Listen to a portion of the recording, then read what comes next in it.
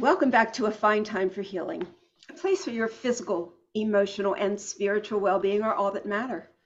So put your feet up, relax, and enjoy today's show.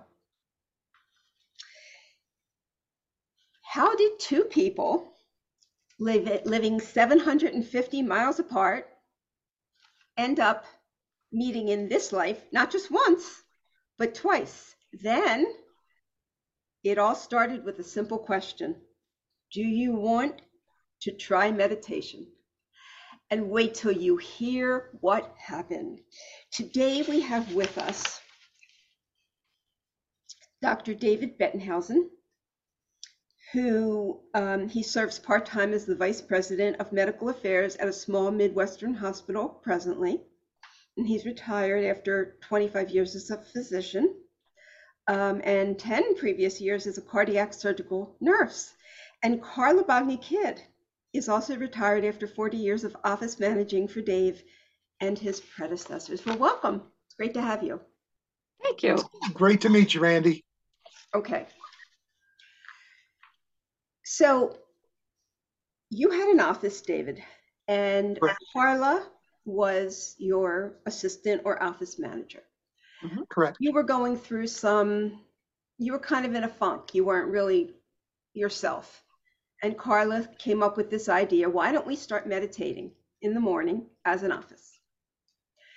And you agreed.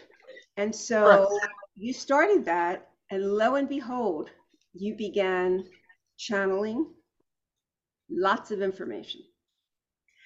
And you met your spirit guide, Carla met hers, and this proceeded. And the stories that you tell are incredible. And we're going to get into that in a minute. But first, I wanted to ask you what I noticed is, you know, this book is largely about reincarnation and how we live many lives. Yes. And how we really repeat the same, we come back with the same people over and over in many different roles.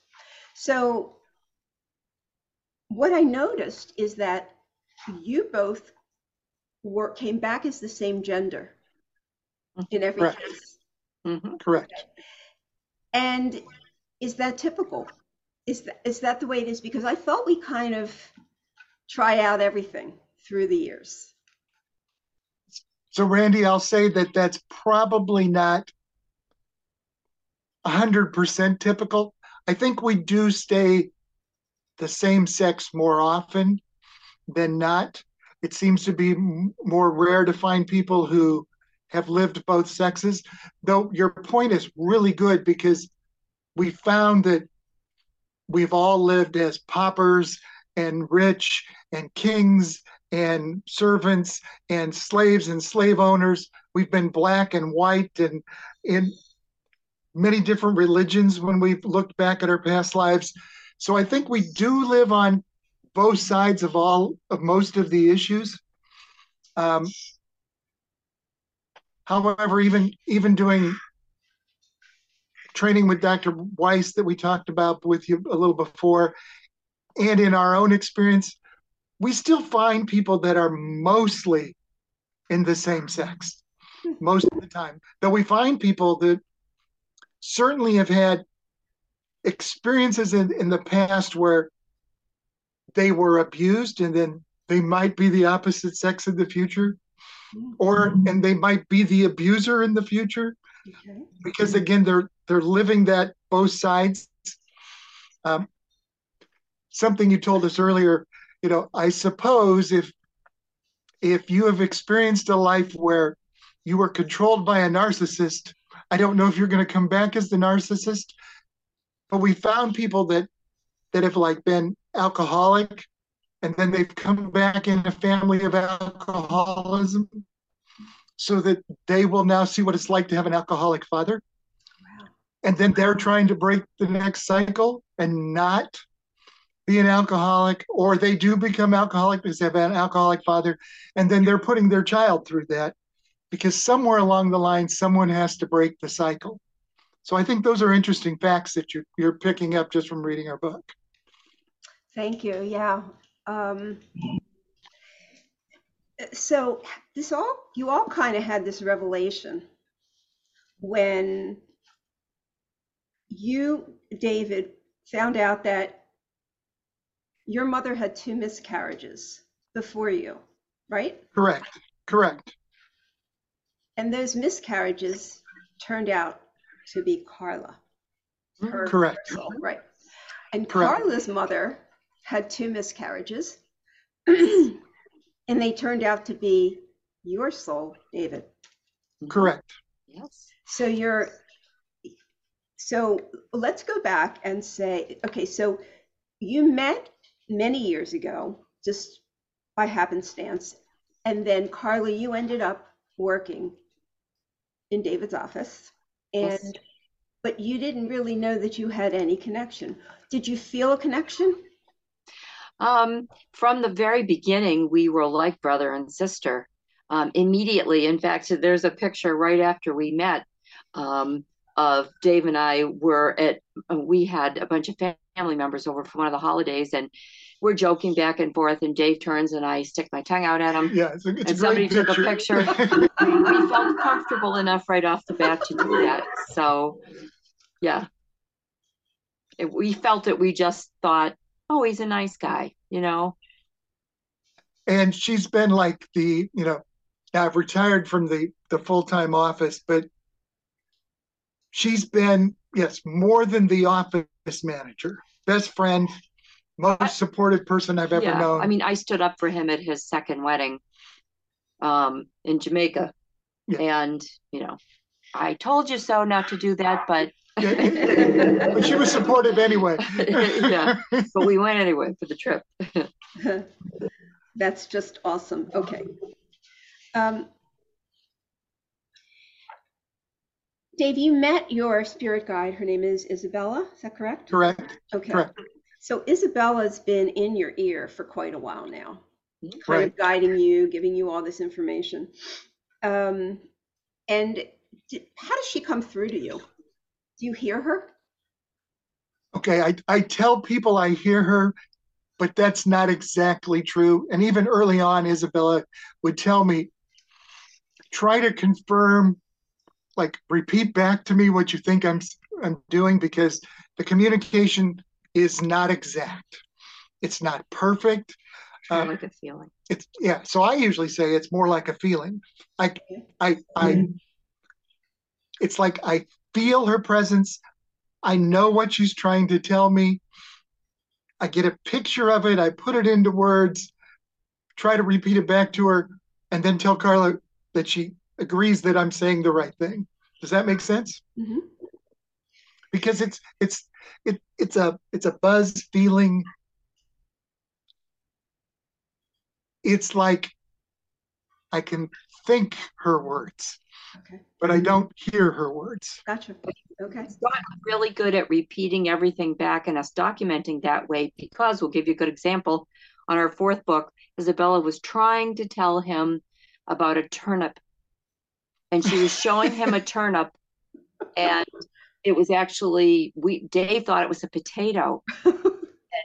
I said to Dave, how can you think a potato looks like a turnip? Turnips have a little point, almost like a radish, and potatoes don't. So he's gotten to the point where he always confirms back everything that she gives him to make sure he's not misinterpreting it. I mean, turnip's a root vegetable. I mean, if I think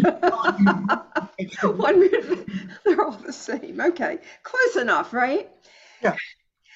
And yet the details of the lives that you've lived, each of you, is so clear and easy to understand.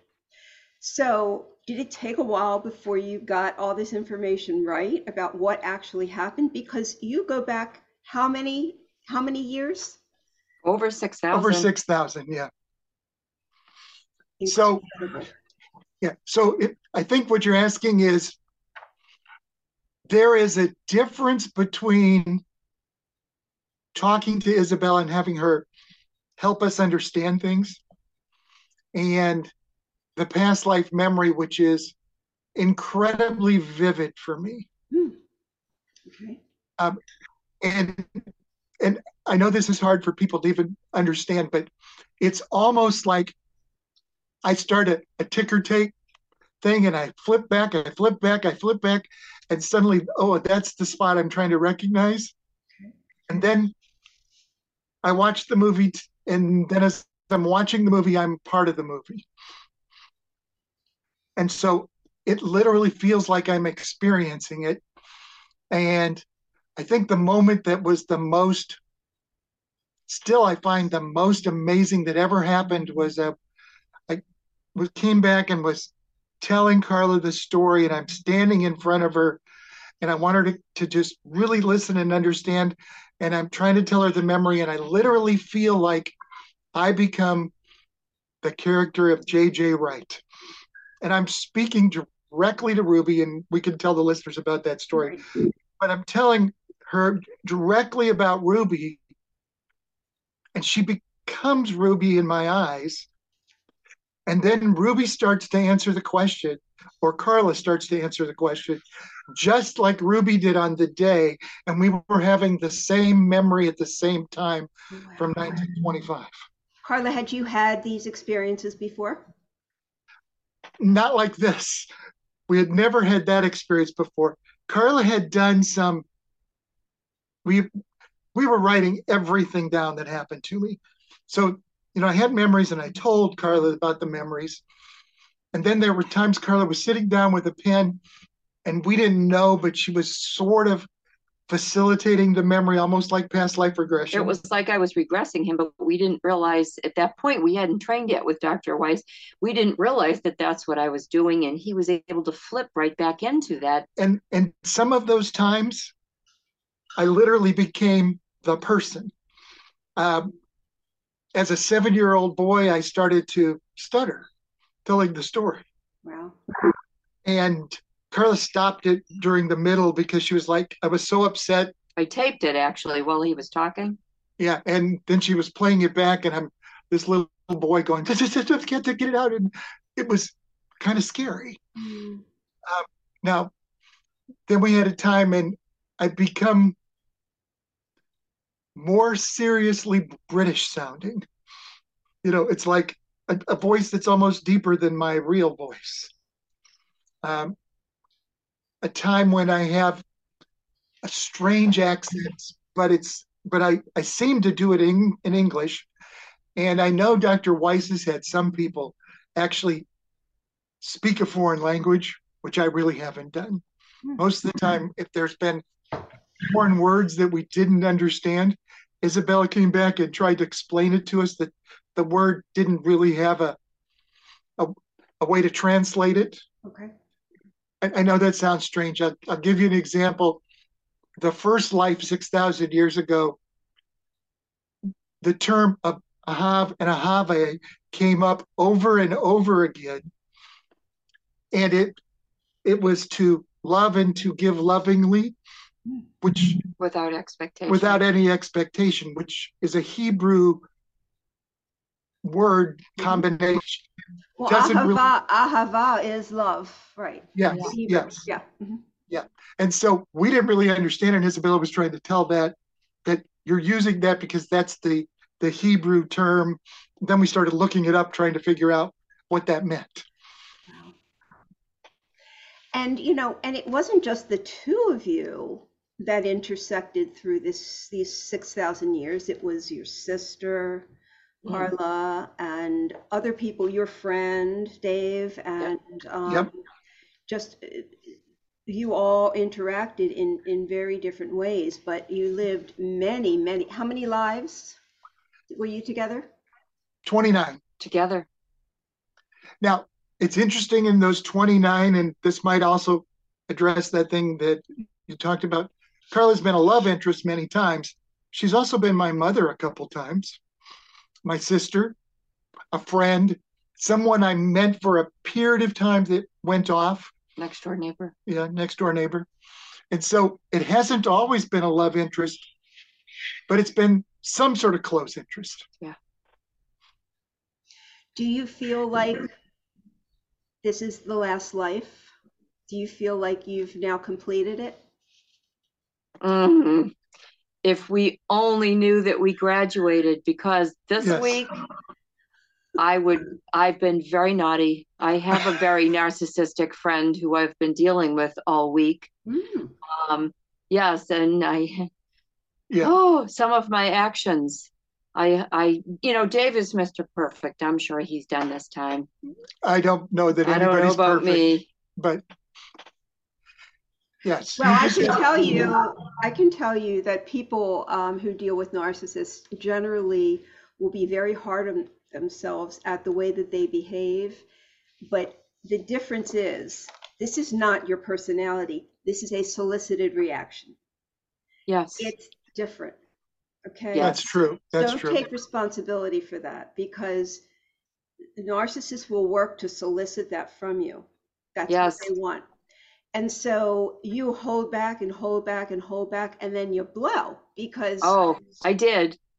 Okay. That doesn't mean you're naughty. That means you're human. Okay. Correct. Yes. Okay. Absolutely. And this is a good question, Randy. And I know we're slightly off the topic. Sure. But I think the narcissistic personality now knows that she can't bully Carla, and she sort of disappeared because she doesn't have any power at this moment. Right. Yeah. And you're not giving her what she wants, which is narcissistic supply. Before you really understand who they are, then you sort of adjust yourself to their needs. You give up yours and you adjust yourself to their needs. And then, but when you realize it and you stop giving them anything, you become useless, worthless to them. Yeah. They go away. Doesn't mean she won't pop back in at some point, because they do that. But she knows, and all you have to do is just reassert what you've asserted at this point. Yes. But generally, yeah, if you've stopped giving her supply, she's gone. Okay. You talk about how spirit guides are assigned, and you say God's careful joining of souls with their spirit guides started in the beginning. Each soul was matched to a spirit guide who complements his or her already present qualities. For example, a soul with a strong personality may be matched with a spirit guide who is rather quiet and easygoing, and vice versa. Okay. Yes, correct. For sure. Okay. I've been told by people who have had similar experiences, or have had near-death experiences, or can channel, medium, so forth and so on, that we have more than one spirit guide. So you talk about one. What is the difference? Okay.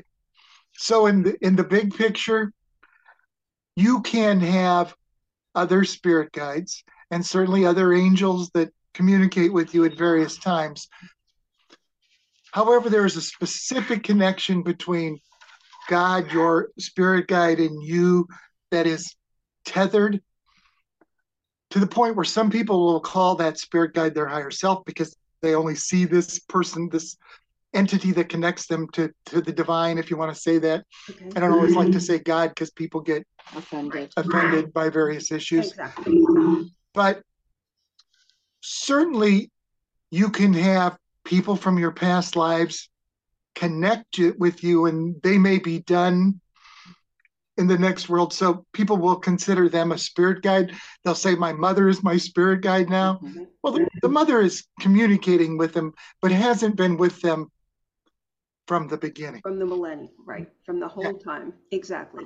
So you have one that's been with you from the beginning of time. Yes. Correct. I have a soul guide that helps me not only transition over when I die, also is sort of the spirit guide that taught me how to look at past lives. Kind of took me on that journey to start with, which is a little different than Isabella, who's been mostly, if you want to call Isabella a life coach, you could say Isabella's more of a life coach. Well, the main difference is your spirit guide has never lived a life. Right. Your other guides have had lives. Correct. Right. Okay. Um, this is about as far from anything you would have ever imagined. Both of you, really. This is not something that, it's like I was saying, I've been into metaphysics and spiritual stuff forever. And I doubt I would ever have, any kind of big thing like this because they don't have to. They've already knocked on my head. I've already woken up and I understand it. So, but I know with other mediums that I've talked to that they usually will choose someone who is very disciplined in getting the word out. So generally, it's someone who is as far from this woo-woo stuff as you could imagine, but they know you're going to take this very seriously and get the word out. Was that the case, you think, with you? I think so. And I think it's interesting because as a couple, first of all, we both were raised Catholic, but Carla was always open-minded to all sorts of spiritual things. I was raised Catholic and a good little Catholic boy. And when this happened, my thoughts were, Carla said, do you want to try meditation or go to a counselor? And I said, well, I'll try meditation. I thought, well, maybe I should have gone to a counselor because apparently I'm crazy. I'm having an experience that should not happen. And no, it should happen. It should happen, correct. But it was against the way I grew up. And so even part of our journey was doing research on religion, reincarnation, everything to see if there was more out there that I could find that would make my experience fit into something that even fit into the science that I knew. And so it's interesting that I found things like during meditation, during hypnosis, during the time wake and sleep, we actually have increase in alpha and theta waves in the brain. And when alpha and theta waves increase in the brain, it actually is a sign that you're looking at a memory. Okay. And so I'm like, okay, so during meditation, maybe I'm actually seeing a memory. And if this memory is part of your subconscious, I tried to do some work on subconscious issues. And we have a modular theory that works in our brain that actually locates and places in little modules all throughout your brain whenever there's a positive or negative experience. And it records that. And part of how we make decisions is that these positive and negative experiences we add up, and it lets us kind of shortcut part of the things. But they're always in a positive or negative spot in your brain. And then you start to look at things that happen in this life. So the first time you touch something that's hot, it burns you. The second time you touch something hot, even if you did it when you were 2, your body remembers it and you pull back faster. Then the subconscious starts to become something that protects you. And with reincarnation, you realize that hypnosis is looking at the subconscious, and it's looking at subconsciousness for this life and many lives because it's trying to protect you. So we have something there that matched the science that kind of fit with what I was experiencing and learning. And I thought, okay, so there is some science here that might fit this, let alone when you start talking about consciousness and does it exist before and after. It wasn't hard to believe that reincarnation exists if you believe that someday your soul is still here, which is a religious thought. But as you start looking at it, you start reading even religious history, you find that the Jewish people have always had a small kind of reincarnation. Early Christianity, the first early Christian writers included reincarnation because it was something that was normal for the Jewish people at the time. Origen, who wrote most of the first early church doctrine about 200 AD, said that the soul existed before your first birth, after your death, and could possibly return with transmigration of the soul. Now, he's an early church writer now. It's true that 200 years after his death, the church excommunicated him because it didn't match the story. Right. If reincarnation exists, you get another chance, then the atoning death of Jesus doesn't have as much value. Then they have no power over you. They have no control over you, right? They lose control. Right. You know, and you can't pay for it. And also, connection with spirit is considered dabbling with the devil, right? In many religions. Yes. Oh, right? yes. Correct. But you know what's interesting with that? Almost the entire Christian doctrine is written based on letters from Paul, who had never met Jesus, who had a spiritual connection, supposedly, and a memory of Jesus on the road to Damascus. But it was in his head. Okay. And it wasn't, so he had a spiritual experience that you would call sort of like the spiritual experiences that I had. And yet, when he wrote it in the Acts of the Apostles and the letters of Paul and all of those things, that's how the entire church was written. So the Old Testament says that dealing with the dead is wrong, and or speaking to the dead is wrong. However, in the Old Testament, Samuel speaks to Solomon. All right, so we have the Old Testament dead people speaking to live people. Which is just more confirmation that the Bible is just a series of stories. Yes, it's the biggest phone game. Yeah, so the story has been written for a long time. It becomes a phone game. I start to like to believe that you should read the Bible as the way of an ancient people trying to study and discuss the divine based on their experience. It's a guide. There's some divine principle, something greater than us that exists. They were trying to explore it, and they wrote it down over thousands of years. Right.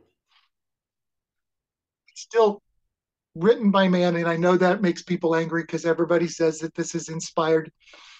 And maybe part of the story is inspired. Doesn't make me angry, because I completely believe what you're saying. Yeah. And so it is. And human perspective, everybody has a different perspective. And so no story is going to be the same told by two people. And, there's so many variables. Like, for instance, Abraham, they said how old Sarah was when she had her first, baby. She was like 90 some years. You have to take that with a grain of salt, because it was, she had to be younger. That would not have happened. Right? Yes. Now, she may have been past her prime. Right. That would be. Maybe she was 40. Maybe she was 40, which is pretty old. Yes. At the time, because people didn't live very long. And it would be unlikely. But, to say suddenly she's 90 and he's 200 and they live for 400 more years. Right. Is not a practical story. No. Okay. Yes.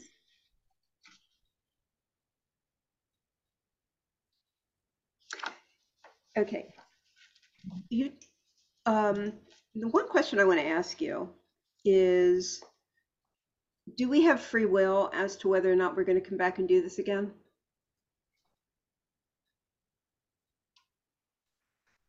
Okay, Randy. So we'll try to talk about that a little. And so I want you to think about all the people that that have had a near-death experience. 90% of them say they don't want to come back, but they had to. Okay. I'm also going to say that many times you could be asked to come back and you won't want to. Okay. Because once you get to the place where you fulfilled all the details and learned all the lessons that you're supposed to learn, you're going to get to a point where they're going to tell you you're done. Isabella says that we reached the point one time where we were both done. and we were asked to come back because others still have needs. And the goal of everything is for everyone to return home. And she says, try to imagine telling the divine or God no if you're asked to go back. Okay? And if the experience is one of full love, comfort, without needs, without wants, no one of us would ever want to come back, because life would be without wants, without needs. We can't suffer. And part of the experience of life is suffering and overcoming and learning. Right. And so until you've learned all those things, I don't think you can avoid coming back. Okay. And you don't have to suffer. It's if you choose to suffer. Right. Because I don't want to come back. Neither do we. Neither do we. We hope we all graduate. Right. Right. I've had my hip replaced, and I got a bad back that hurts today. Okay. And his valve replaced. And my heart valve replaced. Nickel and diming so I'm putting pieces back together to keep me going for a little longer. Yeah. Because I want to be living this life as comfortable as I possibly can. Okay. Yeah, right. It's like when I come upon any challenge in my life, I'm like, I'm doing it because I don't want to have to come back and do this another time. So that's kind of the way I look at it. I keep pushing forward. Yes, do it well. Do it now. I'm going to do it now. Yes.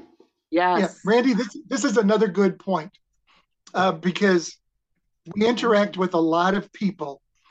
And when we interact with these people, sometimes their approach is, well, if there's a God, the God must be horrible because we have to live through all these experiences.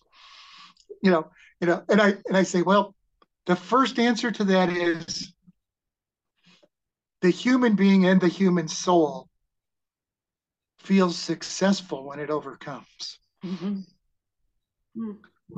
So there's value in everything that you learn. The second part of that is you may have induced this lesson on yourself through karma indirectly, because you were that person that you're now experiencing. And so you're experiencing the other side, because you can't truly love and can't truly be compassionate until you've experienced both sides. Right. Until you lived it, how can you truly understand what they're going through? Right. So you have to live many experiences on both sides to understand this. Right. We have a series of lives that's interesting because we're in war as Vikings against the Scotland, and then we're Scottish against England, then we're England against Scottish, and they come in right after each other. And in the next life, Carla is Viking marrying into the Scottish throne. English throne. Yeah. And we realized that sometimes our families, our relatives, or us were actually fighting on the opposite side of the same war. Wow. Until you realize that in war, nobody's right. Nobody's wrong. Everybody's right and wrong. Everybody thinks they're right, but nobody is right and nobody is wrong. It's a matter of perspective. And until you've lived both perspectives, how do you understand it? Do you have any memory of your transition from the physical world to the spiritual world? You do? I do. Okay. It's relatively dramatic. But don't scare people by saying that. Okay, I won't say it's scary. It wasn't scary at all. Right. It was exciting. It was the unknown, first of all. Yeah. The first time was, again, we mentioned a little bit about the Ruby and JJ story. When I got to the very end of the Ruby and JJ story, maybe the fourth or fifth time, and the light started, I saw a light up in the sky, and then it started to darken. And I realized it was raining and that I was laying in blood because I was shot. And then everything went dark. And what I remembered was the hand of a little black girl reaching down and taking my hand and pulling me up. And suddenly I saw two golden wings, and I was pulled throughout time, space, and eternity in moments, and things were flashing, and I was moving at the speed greater than any speed, yet no time mattered. And I moved to a point where I was confused. I didn't know what was happening until I finally recognized people I knew were around me, talking to me and protecting me. And I sat through a council of what I'll call elders, people that I had experienced in the past life who were done, who took me through a past life review and told me things that I had done wrong and why I had done them wrong. Negatively. Yes, negatively. Right. And that I had to live part of the experience that other people experienced, that I put them through, how they felt. That's the life review. An example is, yeah. So you might realize in war you killed this person, and it didn't seem personal when you killed the person until you experienced the sorrow of their wife and children. Right. And so they had you experience the sorrow of the wife and children, so that you understood that this action that you thought was right had consequences that were different for that person who thought it was right, but they lost connections, people, loved ones, pain, sorrow, grief. Right. And until you realize those things, it's hard to ask yourself, I'm doing this action. What are the consequences of my action? Because you need to become responsible for the consequences of action. And Isabella taught us 5 simple rules that we include in our book, but it's live without conceit, selfishness, jealousy, and unforgiveness, and make all decisions out of love. And that's sort of the secret of how you're going to go through this life and move yourself toward the time when you're done. Because a conceited decision, it doesn't have to be, I think I'm cute. It could be that I'm making a decision that's only based on my well-being, and I'm not considering other people's well-being. Or it might be, why do they get to drive the Mercedes Benz and I'm driving a Ford? Right. That's the jealousy issue. It's not horrible, but it's the change in your mindset. Well, the Ford gets me to work just fine. And if everybody realizes that we've all been rich and poor, saints and sinners, black and white, some male, some female, we've all had our turn. So there's no reason to be jealous of somebody that has more than us. And we shouldn't think of karma as a punishment. We should think of it as potential to be better. And one of the things that Dave should explain further is the reason he got confused when he was transitioning is because you lose your 5 senses. And because we're going back to that telepathic world. So there's a short period of time that you're not certain of what's going on. And then you transition back, and it's, we always learn when someone dies that those 3 days are important. Everybody gives you 3 days off when your family member dies. Well, the 3 days is the time that it takes for you to transition. When you sit in atonement and some of your loved ones come to you, they try to make you feel better. And then after the 3 days, you go before your council. So it's not really scary. It's just that you don't know what's going on. And then pretty soon after the 3 days, you remember that, oh, okay, I've done this before. I remember, okay. Yeah, it's an interesting process. I'm really glad that you talked about the life review, and I wanted to verify that, because this is something I hear a lot, and it's an answer that I give people because I deal with people who have been severely abused emotionally, psychologically, not always physically, but mind-wise, and they have this need to want the narcissist to pay for what they've done. And they ask me, will they ever be accountable for it? And I say, not in this life, but when they have their life review. And that's when it's going to matter. And so Correct. This is what I've heard, and that's what I believe. I believe they're going to get away with it in this life, but you don't get away with it ultimately, right?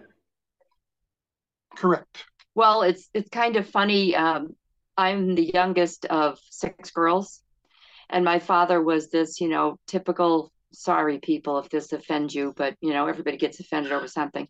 My father was the typical Italian man. They make all the rules, they run the household, but he was never there. He was very absent father. And interestingly, that he has come back as a woman this time. And I'm sure that he's going to see what it's like to be a female and be ignored, see how important it is to have your father in your life as a female. He will learn. And, so it's not always so black and white. You shoot, you get shot. Sometimes it's just this way because he'll see what it's like. But he's also because I know who he's with. He's with a very, very loving family. And his mother in this life wasn't terribly loving. They were all Italian. Three sisters married three brothers. They were arranged marriages. Came over from Italy, and she was in love with somebody else. So when she married my grandfather, she was never happy, and she made no bones about it. She let everybody know how unhappy she was, including her boys. So the boys didn't have a positive mother role. Right. And so my father had no respect for my mother or any of us. So sometimes it's just very simple. He's going to learn this time. He turned around very quickly and came back. So sometimes it can be hundreds of years before we reincarnate, and sometimes it's very quick. What dictates that? Okay, there's a whole set of things that sort of dictate that. If you want to think of these, all of these people are on various cycles. That's why you don't return with the same people every time, because certainly you die at different times, and you have to go through an atonement period. But if your time, kind of say it this way, it's a little more complicated than this. There is an entire rotating matrix that exists, at least in my mind, as I've seen what Isabella shows us this picture, and you return to an area that could be at a time when you could reincarnate. You actually go through a sort of a birth canal that out of the matrix that all of the souls are living in to end up in the birth canal of your mother. And so the time has to line up so that your soul is ready to come when the matrix is available, and it lines you up so that your birth happens. And if those people that are supposed to be returning with you because you have lessons to deal with them are also in that same cycle, then you'll start to be born together again. But if they're not there, it may bypass you until you rotate through and all of you are on the same cycle and can return again. Interesting.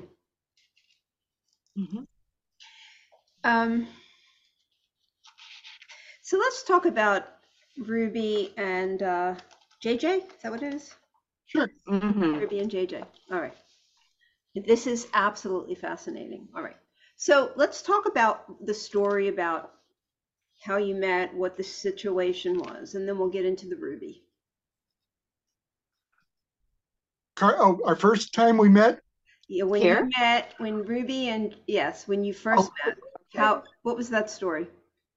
Okay, we'll tell you the Ruby story. So I was meditating, and we had various little things. We were seeing strange pictures, seeing things that we didn't know how to understand yet.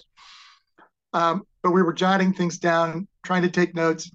And the day came, and I had this memory where I was standing in an alley, and it was a dark alley, and I looked across the alley, and there was this woman. She was a blonde with a little flapper hat on, or a little band on her head, and the ruffled skirts and whatever fringe, yep. Like the flapper look, the typical flapper look. Okay. She had these beautiful blue eyes.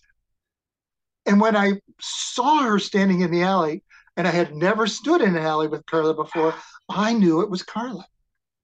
And this was like the first moment I'm like, I've never been in this alley, but I have a memory. I'm standing in an alley. And I look across the alley and there is Carla. I see two large flashes. I hear two bangs. I'm hit in the chest and I realize I've been shot and I fall back and I know I'm dying. That was the first memory. The next day, I get another memory. And in this memory, I see a day that happens before that day. And I'm in a little car driving toward Ashland Auditorium because I'm going to a wedding of a man named Angelo on January 10th, 1925. And I run up the steps of Ashland Auditorium and I can see the name Ashland. Now, I didn't know there was an Ashland Auditorium when I had this memory, but we found it. Okay. It does exist. And I ran up the steps into a makeshift church, and there was this huge crowd, and I was sat with the groom's side, and I watching, and the lady that I saw in the alley, the blonde comes out, and she walks out, and she's not dressed like a flapper. She has on this maroon, or you call it raspberry, yeah, colored dress, and she's the wedding singer. And I'm fascinated by her. And she sings the Ave Maria. It's beautiful. And I have to meet her. And so at the reception, I chase around trying to meet her. And I finally talk to her. She tries to blow me off 2 or 3 times. She finally agrees to dance with me. I find her out. Her name is Ruby. I ask her to go to breakfast the next day. And she first says no. And as she's walking across the room, she turns and says, maybe I'll meet you at 10 at Marino's.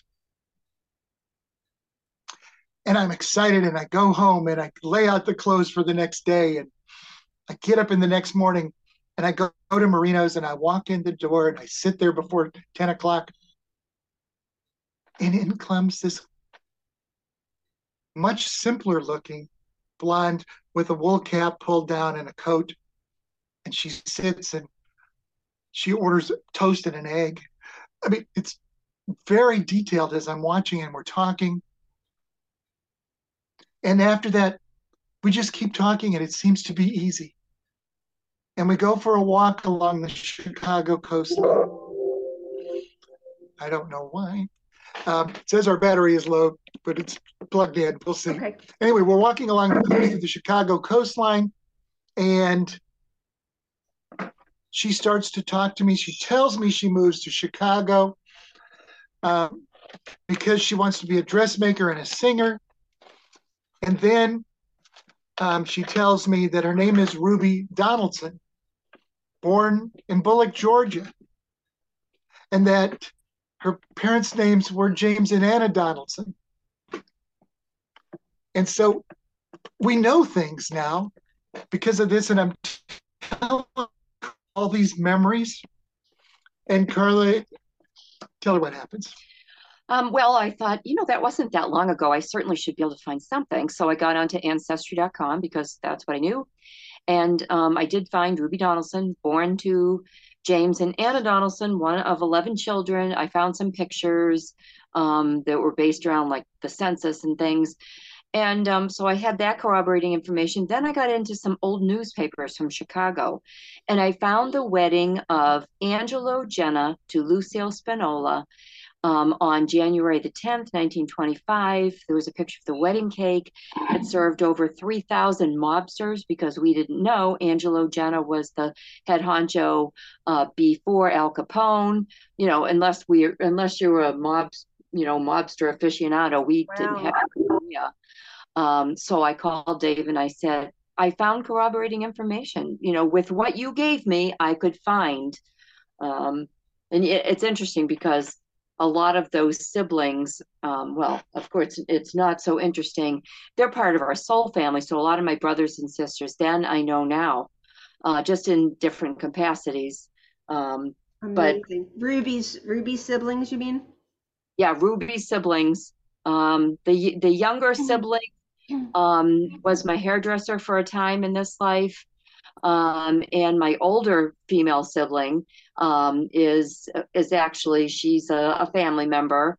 And then all of the brothers have been friends of ours. They, of course, they have no idea because, we live in a very small town and you can't share a lot of those things. Unfortunately, because people are very close-minded, I've lost all of my family except my sister because they think we're crazy. So they're very, they were all raised Catholic and they believe, Day's the devil. Yeah. So it's a shame. I'm sorry that happens, but I understand why it does. And, when we grow in this life by these leaps and bounds, often we have to leave a lot behind because That's so true.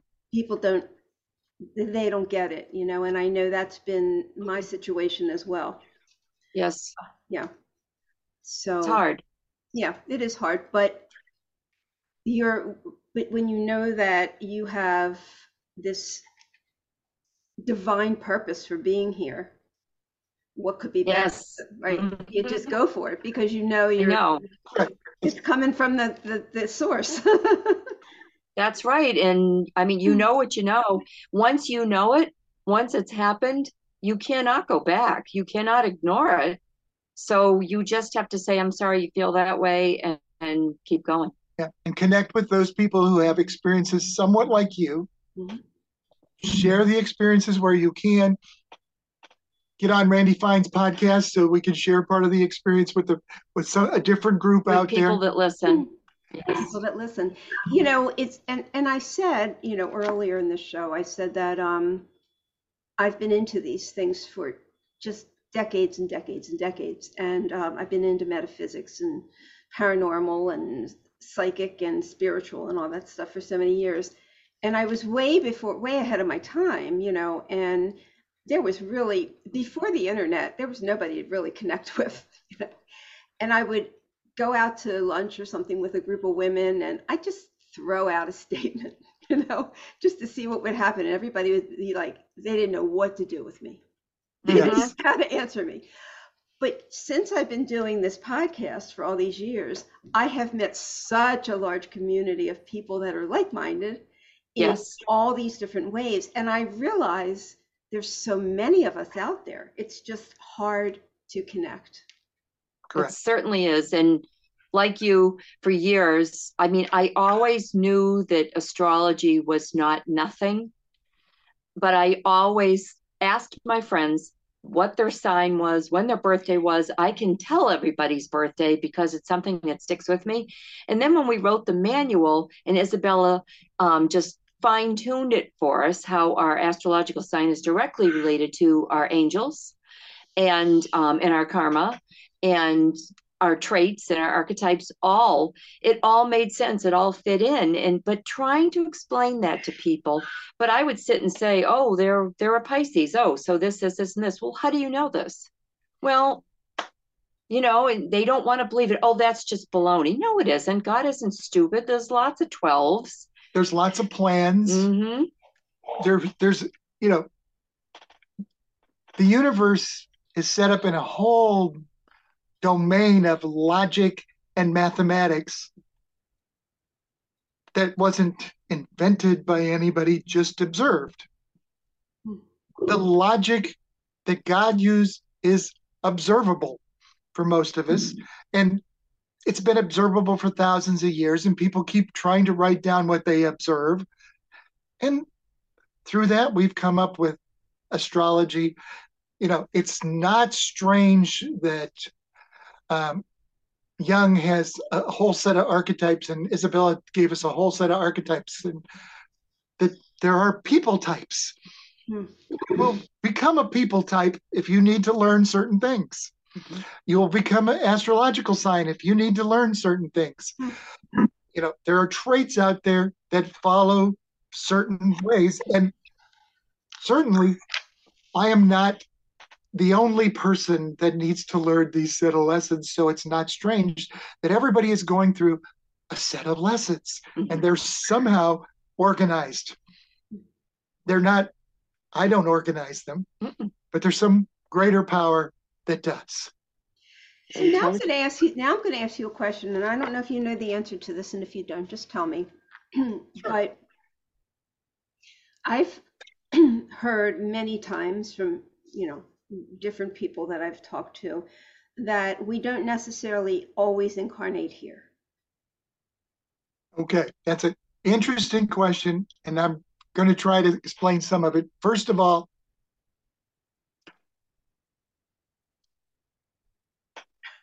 as far as Isabella says, this is the only current place that all of us from the time we were born till now have experienced. Okay. Okay. Now Explain why. And is it because this universe will have to run its course before there's another one.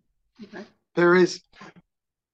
I don't know what you just said. The oxygen, the gas. Oh, yes. Okay, yes, that's even different. This is a big question. I get it. Okay. It's a big question, but yes. So the other thing is, this point on Earth is actually fine-tuned to carbon-based life forms. It's called the alpha constant. It only exists here, and the alpha constant slowly changes as you go in one direction from the Earth or the other direction of the Earth, if you're talking a science category. So the life form human can only exist here. So when people tell you they have a past life experience where they were a human somewhere else, it's not physically possible in this universe. Not a human, but you could be of another species somewhere else, right? Correct. That doesn't argue against the alpha constant. Okay, gotcha. Okay. Okay. So the other thing is, many people have experiences of being inside crystalline structures that are colorful. And these crystalline structures that are colorful have no angles that seem to be correct, or like 90 degrees, 180 degrees. They're not square.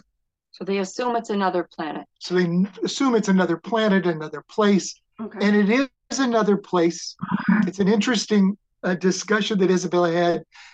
She says, the structure as you comprehend it, because you're human, is a 12-sided structure called a dodecahedron.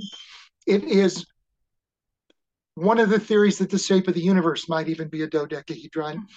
But dodecahedrons stack just like square blocks do, except they have 12 sides that are 5-sided structures, so they don't appear that they would stack, but they can stack so that every side is connected to every side. Wow. There's no empty space. That's the concept that you need to have when you think of the universal location of everybody. And you're in this 12-sided thing, and light is everywhere because light and God and love are all together. But every angle is different from your viewpoint. And so the reflections look like all colors of the rainbow in all directions. And you look like you're in a crystal castle. Wow.